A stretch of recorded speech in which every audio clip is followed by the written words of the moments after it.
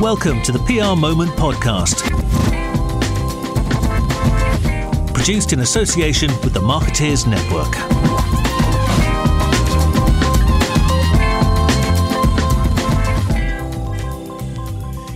On this week's podcast, we talk to Angie Moxon, founder and CEO of The Fourth Angel, and Sarah Perry, who is Managing Director of The Fourth Angel. Previously, as many of you may well know, Angie was founder and CEO of Three Monkeys, which, as many of our readers will also know, was sold to Edelman and became part of Zeno. Angie founded The Fourth Angel, in March 2019. Sarah joined the company in December 2019, as Managing Director. The Fourth Angel has a fee income of about 1.6 million and is described by Angie as a multi-sector brand consultancy business. Before we start, just to make sure you've all taken a look at our new series of webinars, including What is Your ESG Risk? How COVID has changed crisis communications, your PR tech stack, your PR planning guide, and PR analytics. All the details of all of those webinars are on the homepage of prmoment.com. And finally, thanks so much to our PR Moment podcast sponsors, the PRCA. Angie and Sarah, welcome to the show. Thanks for having us. Now, come on in, Angie. Shall I come to you first? Post your Three Monkeys exits, why have you decided to do it all over again and launch The Fourth Angel? I'm a glutton for punishment, Ben. No, as I think most people know who know me, I didn't want to sell Three Monkeys. I was my hand was forced because my ex is in a rock band and met a thinner, younger Brazilian groupie on tour and left me and my three little monkeys. And that was expensive. And so I sold at a time when I didn't really want to. I wasn't really in a good place, to be honest, because I was having a lot of emotional and legal pressure in my house and home. And so as ever with these sales, you're told it's going to look like this, and it never does look like that. It's always a very different experience once you're over the other side of it. I managed 2 of a 4-year earnout. And what I realised in that time is that A, I shouldn't have sold, quite frankly, but B, I am unemployable. So the end of the Three Monkeys story for me, which had been my 4th child, something a labour of love, meant that I hadn't had maternity leave, had no holiday really in 15 years, whatever it was. The legacy was not how I wanted it to be. And whilst I did make enough money to retire, I'm not the retiring type, and I love what I do. I love the world of communications. I love people. I love intellectual challenges. And so after a 3-month rest, I thought, you know what, let's dip my toe in the water, which is what I started to do. And it sort of started from there, though I have to say the first before I met Sarah, it was not feeling like a thing of joy. It didn't feel right to me. And I was very close to kind of throwing the towel in on it. And then, I met Miss Perry. And well, that's interesting. So how did you two meet then? Let's go on to that then, shall we? Because you didn't know each other before, did you? No. We were introduced. I tell you, obviously my angel name is Angel of Hobnobbing. So we met whilst doing that. We were introduced by a friend of ours, a mutual friend who was on the leadership team at News UK. Right. And we were out and about. And I was looking for some insight on a project I was working on as a consultant. And he was like, you two have got to meet. And I think when people saw that we made a connection, I think that the response was brace. And I think people knew what was to come. Okay. And just Angie, you touched on it there, but what stimulates you now then? Because is it you don't need to be doing this, do you? So it's, I work to put a plate of food on the table and to make a few quid, but it's a bit different for you now then, is it? Yeah, and it has been for a long time, to be fair. Pre the sale of Edelman, I had enough money to retire. I've always been one of those people who's blessed. I'm not bothered about money. I've never done a job to earn money. I do jobs because I love doing what I do, and the money has followed, which is a blessing and gives you the options. But no, I should, in theory, be wearing a pair of plaids and, swinging a golf club somewhere. But I'm just, I don't know, I'm just one of those people who needs a lot of stimulation around her, and my brain is my best asset. And I just, like I say, I love people, and I love the challenges of working with so many different people in so many different sectors, and really helping businesses get off the ground or fly. So, where I come in and where Sarah comes in, it's beyond PR, way beyond PR. It's even beyond communications. It's really where we operate when we're at our optimum. And I've always felt this is you're operating really a management consultancy zone. You're looking at how you help a business, typically with a communications lens, obviously, because if you get the comms right in a business, my view is you can't fail. It's where companies go wrong is because they don't get the brand authentically nailed, authentically communicated internally and externally. And then you can go from a brand heaven to brand hell, or never get out of brand hell. So that's kind of, and I am just a very competitive person, I guess, with myself. I'm not competing against anybody else. I think I'm still trying to please my dad, who's 85 now. But yeah. That's my Your dad must be pretty pleased. Well, he's one of those, he's a very stoic Yorkshireman, and he's very dry, so it's never quite enough, So my eldest daughter, Tallulah, has just got into Cambridge. When he heard the news, he said, "I expect a first, darling Tallulah." So he's very much, the bar keeps getting higher, and I always jump higher because I love my daddy. Right. Great guy. So just, you hinted at it there then, and I don't know whether, Sarah, you want to comment on this, but You're positioning this kind of, you've clearly got a corporate comms background, Angie, but then you sort of had this premise, do you, that you've been an underpaid management consultant for most of your career? Is that kind of where you're sitting, and therefore your positioning is quite an interesting positioning for the Fourth Angel? Have I got that right? Yeah, you have. I mean, Sarah will come in because she needs to gobble the north here. Yeah, I mean, absolutely. I mean, I firmly believe that really great comms consultants, PR, people don't understand what PR is. They think it's press releases. It's reputation management. We all know that, right? And at its core, every business that's going to succeed needs really strong reputation management. And that goes from boardroom to showroom. It goes from your internal audiences, who are, of course, your brand ambassadors, to your end customer.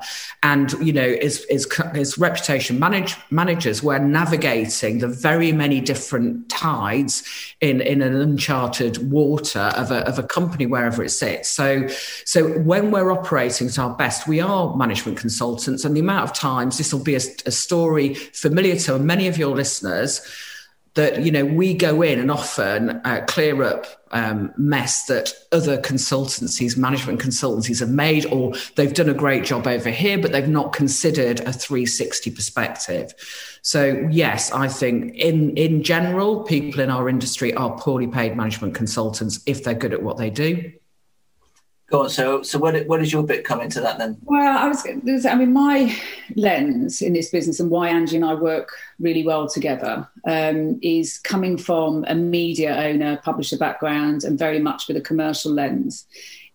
I've always been very much focused on what the bottom line outcome looks like. So where are we going to impact revenue to the best effect for that business?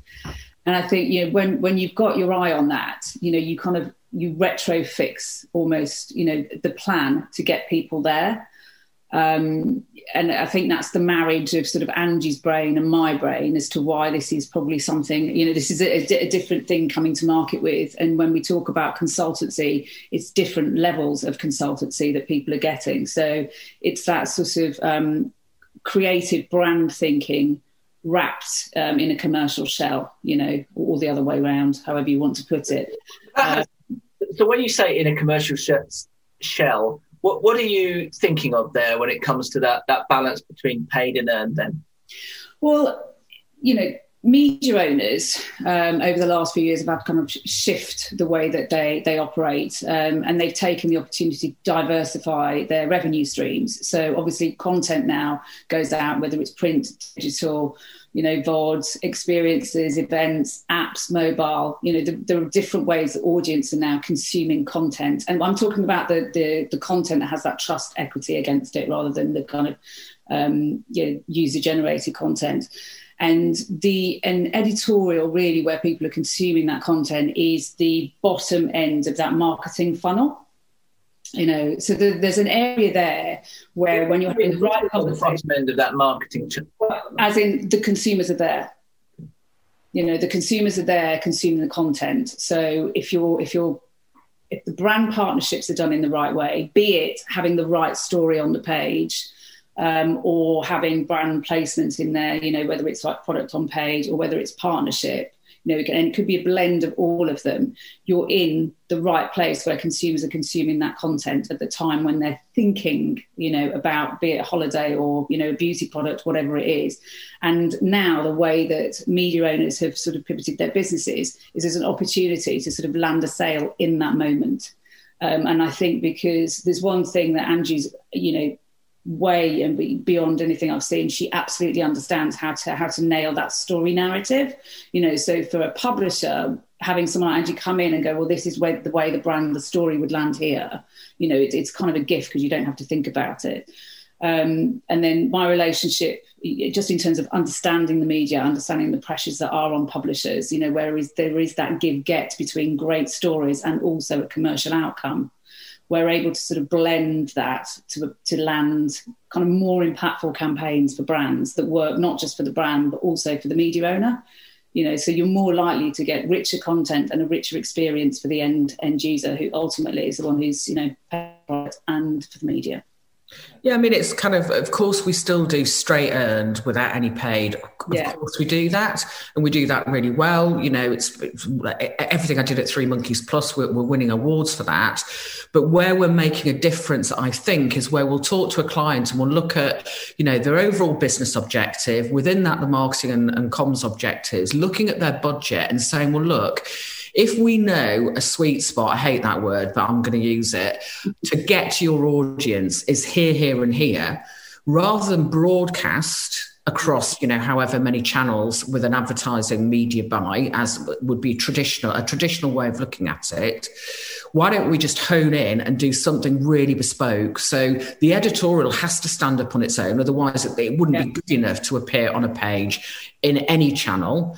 But that said, if we then say to that media partner, well, look, and an influencer partnership, a celebrity, whatever, if we can then build that story and add on these elements, ultimately what we've proven in the last 12 months in particular, I'd say, is that for the money that the client has, the value they can rinse out of that and the impact it can have on their business is huge. So, for example, we did one partnership that was very cost effective to promote a new brand and a new range of products, which within 2.5 hours of going live sold out. Nice problem to have. And we can cite many other examples. So it's looking at, really where I believe, PR, the reputation management teams should always have been right in the front of center of any marketing spend, from looking at, for example, a creative, looking at a storyboard before it goes into production, because guess what? There might be something that a creative agency would not have seen because they don't wear the policeman and woman's hats that we have to, looking at everything 360, through to, working with media buying agencies to really innovate and because the earned piece is often forgotten. We have been for too long the poor cousins, and yet because of that 360, the need to promote and protect, we really are the best, I would argue, consultants to have in your marketing team and your business team, your business governance team, to be front and centre of everything that you do. How far do you want to take this, Angie? What are your ambitions for the Fourth Angel? Is it, do you want it to? Do you have a sort of a size in mind, or not? Yeah, we've already booked our WeWork on the moon, for example. Listen, I've never, me, Ben, I've never had a business plan. I don't believe in business plans, to be honest. I believe when you get to a certain line, you have to sit down and do a budget. boring meeting, but no, I mean, my view is it'll be as big and as amazing as we want it to be. It's Sarah and I. Sarah's now my business partner, so she owns some of the business as well. And I think our view is, look, we've just got a vision to do great work with great people, and that means great talent working with us and great clients. And we're really blessed at the moment to have attracted many without a pitch, I have to say, just a load of brilliant companies who just want to do something better. We're launching 2 new agencies over the next 2 months, which are specialist agencies within our existing.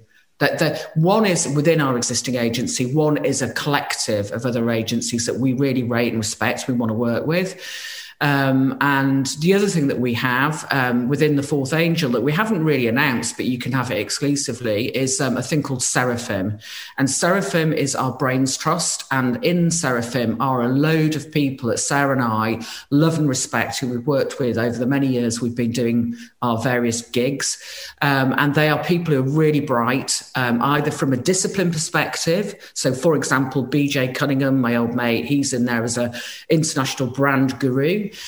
Through to some very sector experienced people. So, for example, we've also got Sir Ian Livingston in there, who I met when he was chairman of IDOS when I launched Tomb Raider. So Ian's in there as a gaming and entertainment guru as well, but also for his gorgeous sageness, his wisdom that, you know, somebody who's gone through what he's gone through, from launching Games Workshop to where he is now building academies. And then the whole load of... Sorry. And the idea being that they're senior specialists who you can lean on as and when you need to. Exactly. People that we can sort of dip in on their passion, enthusiasm, and intellect, who again don't necessarily need to work. You know, they're not doing this sort of 9 to 5 gig anymore. However, they still get really excited by great projects and working with good people. And because of, you know, it created the extended family of the Fourth Angel. It's great that we can kind of work with them and have collaboration. Yeah, no, it's definitely a model that works, that one, isn't it? Go on, Angie. You teased us with a few other little bits in that sentence. So that you're launching 2 other agencies. I need to come back to you on that one. What's that bit then?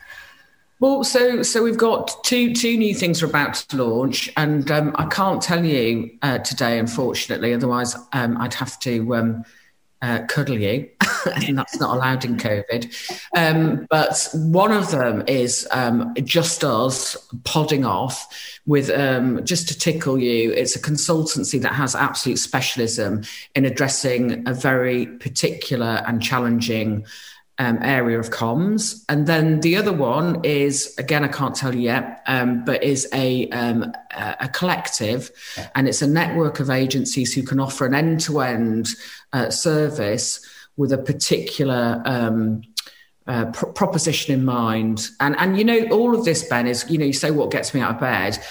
It's people who excite me. I love working with really talented people. And my view is that, you know, if I can bring an A-team, the best band in the universe, you know, a mashup of Radiohead and Kate Bush and the Cocteau Twins and, you know, Fontaine's DC, for example, that's what I'm going to do. And I'm blessed with Sarah.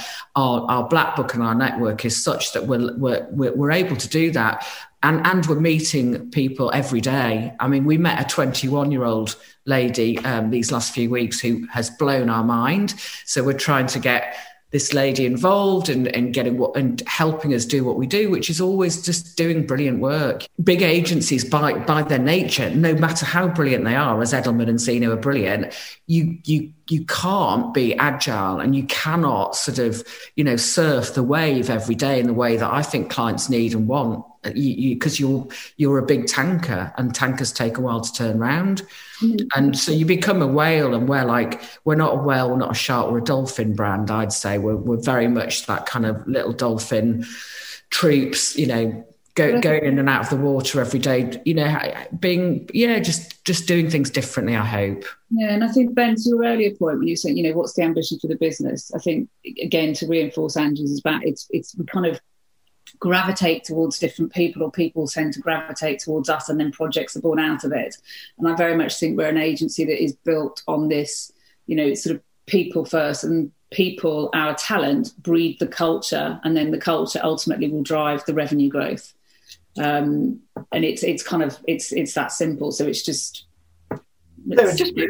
joins the band. Just moving on, Sarah, to the we were chatting before about, I suppose, how consumer publishing is changing a little bit, and I've certainly seen this when I've talked to people in the last. Well, in fact, I guess it's definitely picked up momentum since the start of COVID, hasn't it?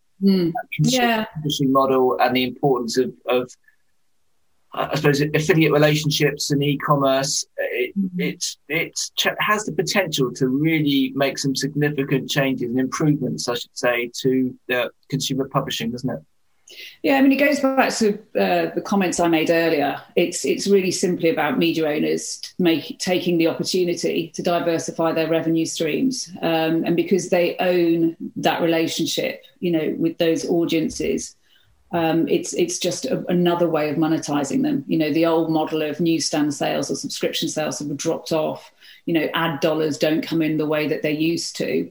And I think media owners are just working a bit more smartly and harder with brands, to deliver that sort of end solution where it's, there can be collaborative revenue streams coming in from that sort of, digital stable of offerings, be it e-commerce or affiliate or skim links or whatever it is. And, the more media owners diversify how they get their content out to market, as I referenced earlier, be it via an app or a mobile or an experience or an event, brands will always be able to collaborate in order to benefit from that, and there's a revenue stream to be had there. And I think as more people have moved on into this sort of, as we say, it's clicks, not bricks. Now for the majority of retailers, I think brands are becoming more cognizant of how they can really leverage those relationships with audiences online through, equity, trust content, and monetize them. I was chatting to, I won't try and pretend I can remember exactly which publisher it was, but it was consumer publisher, and I think they said something like their e-commerce revenues were up 324% or something like that since the start of COVID. So it's a gentle trend, is it? You're seeing some pretty. I mean, obviously, I guess that's from a lowish base, but it's a trend that's really happening. And I think the more sort of digitalized the content becomes, and more people, are using, because mobile really now is like first screen media where it used to be TV. And, developing out apps and stuff, it's just technology will drive it, and people feel, the safer people feel in that environment to shop, the more it will take off. And brands are becoming, as more brands set up their own D2C channels, obviously the more collaborations are going to happen, because there doesn't need to be a third party in between, and those affiliate relationships can benefit both. So as the old ad model sort of changes, media owners will still benefit from that revenue coming from brands, but it will just come from a more of a sort of direct sales mechanic than it did as, sort of the third party brand advertising. It stands to reason, doesn't it? I mean, I know subscription models have gone up, I think, in COVID, and that stands to reason as well. And I guess the interesting thing for us is, if you look at, I've got 3 kids, Tallulah 19, Delilah 15, and Jude is 13 and a half. Now, of course, who's the other one? and Sarah's got Charlie, who's 8. 9 now. Sorry, Auntie Angie, get a smack on the wrist. So what I'm interested in is seeing how brands engage and looking at, obviously Insta and TikTok in particular, like what's going to happen there. And when it comes down to trust and also around influencers. So, it was no surprise to any of us in the PR industry that you could see, influencers starting to have a backlash when they all buggered off to Dubai, for example, and were sending all pouty pictures from the beach when, most of us were, sat in our kitchen, homeschooling and doing whatever we were doing. And I think it's very interesting at the moment to watch the landscape and the trusted brands who may not be relevant to the younger audience, but the younger audience don't have the deep pockets, have got an opportunity and are, as Sarah says, grabbing it by the short and curlies and doing really well. I mean, I would personally. So, for example, if Red magazine is one of my favourites, and it is, I would, of course, go and look at Red Shop and be interested in what they've curated for me, because they understand me, because I buy their magazine. And you trust them. If you sit, you trust them. And I do. And I think interesting with Facebook. So, I'm a heavy Facebook user, but I am increasingly frustrated by the commercial. I'm selling my soul to the devil, is how it feels like. So I'm starting to just ignore and block adverts. Have you noticed on Facebook? This is just a bit of a random one, but when so when you're in your content of whether it's Red or something, you're in quite a safe environment. You know what I mean? There's that trust, and then you're on Facebook, and it does. Would you like to buy this? And you get like a onesie that's an inflatable. Have you? I've ended up buying really bad knickers from China, and it's an impulse retail therapy moment. It catches me because I'm on Facebook, late at night, early in the morning, because I'm a sad, lonely 55-year-old woman, and I'm buying all sorts of rubbish, and then of course you can't send it back. So I've now said I'm not doing that anymore. I'm either going to do it with brands I trust, and that includes the magazine's e-commerce offering, because it's safer and it's much more appropriate. I was working when it was originally owned by EMAP in partnership with Hachette Bella Packet when Red first launched, and it was middle youth it was targeted for, and we launched one of the first online shops, and that would have been in the late 80s, and it was Red Direct Online, and it was a curated collection. So I think some publishing houses have been dipping their toe in the water for quite some time, having seen this. And I think it's only really probably when online retailers started to get into content that suddenly people had to really up their game on what the experience was, because the likes of ASOS with their sort of content teams, and even Amazon now, getting content teams in-house, were encroaching on, those relationships that publishers had, those sacred relationships with their readers. And of course, look at Sunday Times. I mean, they've been doing their wine club forever and a day, and they also do those things that now appeal to me that I used to scoff at when I was a younger woman. Like the Orient Express trips. I really want to find a boyfriend to go on one of those lovely, Murder on the Orient Express things. What were we looking at the other day? Those heated sleeping bags for the office. Yeah, no, I know.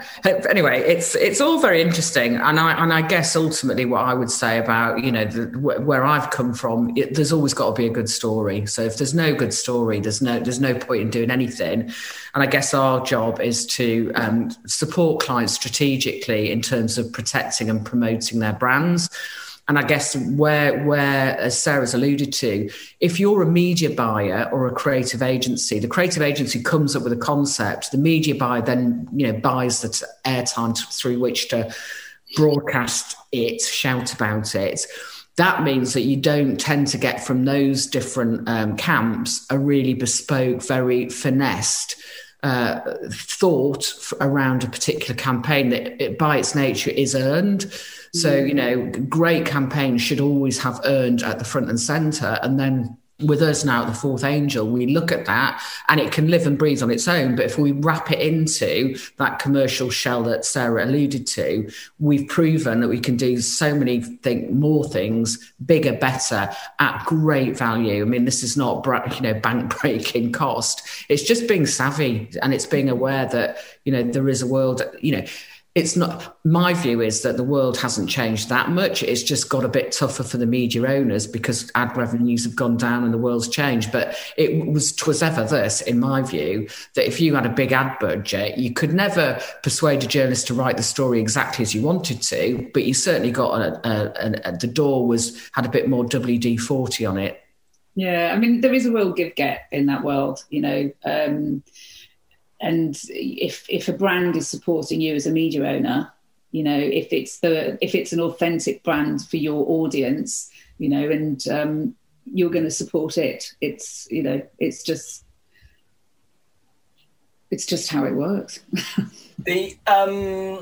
Just finally, guys, just talk to him about Fourth Angel, because I'm just trying to work it out in my mind, really. You are a PR business, really, aren't you? As far as but it's with a bit of a twist. Is that how you're positioning it? How would you? We describe it currently as integrated comms born out of PR, which was how Zeno described Three Monkeys, and I quite like that. And I think we're actually delivering that. But I think, as we grow, I think, and I haven't got a smart answer for you, sadly, today, Ben, but I'll have a think about it. I think we're kind of creating a new category. And I think all the good agencies that I really respect out there are doing that. We happen to call ourselves comms/PR because, we've been boxed. But I think if you look at a lot of agencies, so for example, us winning 3 campaign awards yesterday is a great example, like other great agencies out there where, it's the blurred line piece. We're blurring the lines and have been. I was at Three Monkeys. We were doing stuff for Microsoft that was going through the line, for example. So, it's not that suddenly the Fourth Angel is something amazingly bright and shiny and new, but it's a movement forward, I would say, to where most of the consultancies sit currently.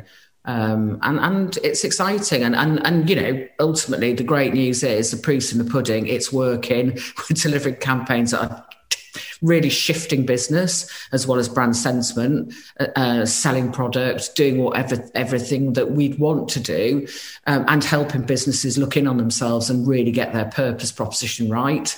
And finally, I guess, we're not having to pitch that often. We are, as Sarah said, we're attracting, as no doubt we're repelling some people as well, but we're magnetically bringing towards us some amazing brands in multiple sectors to do corporate B2B consumer all in one story telling job.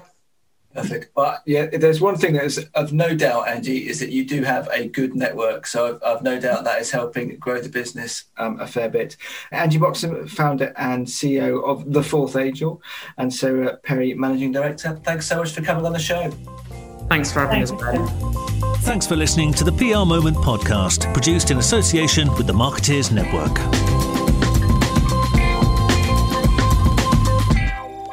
If you'd enjoyed the show, please do review us on iTunes and give us a decent rating.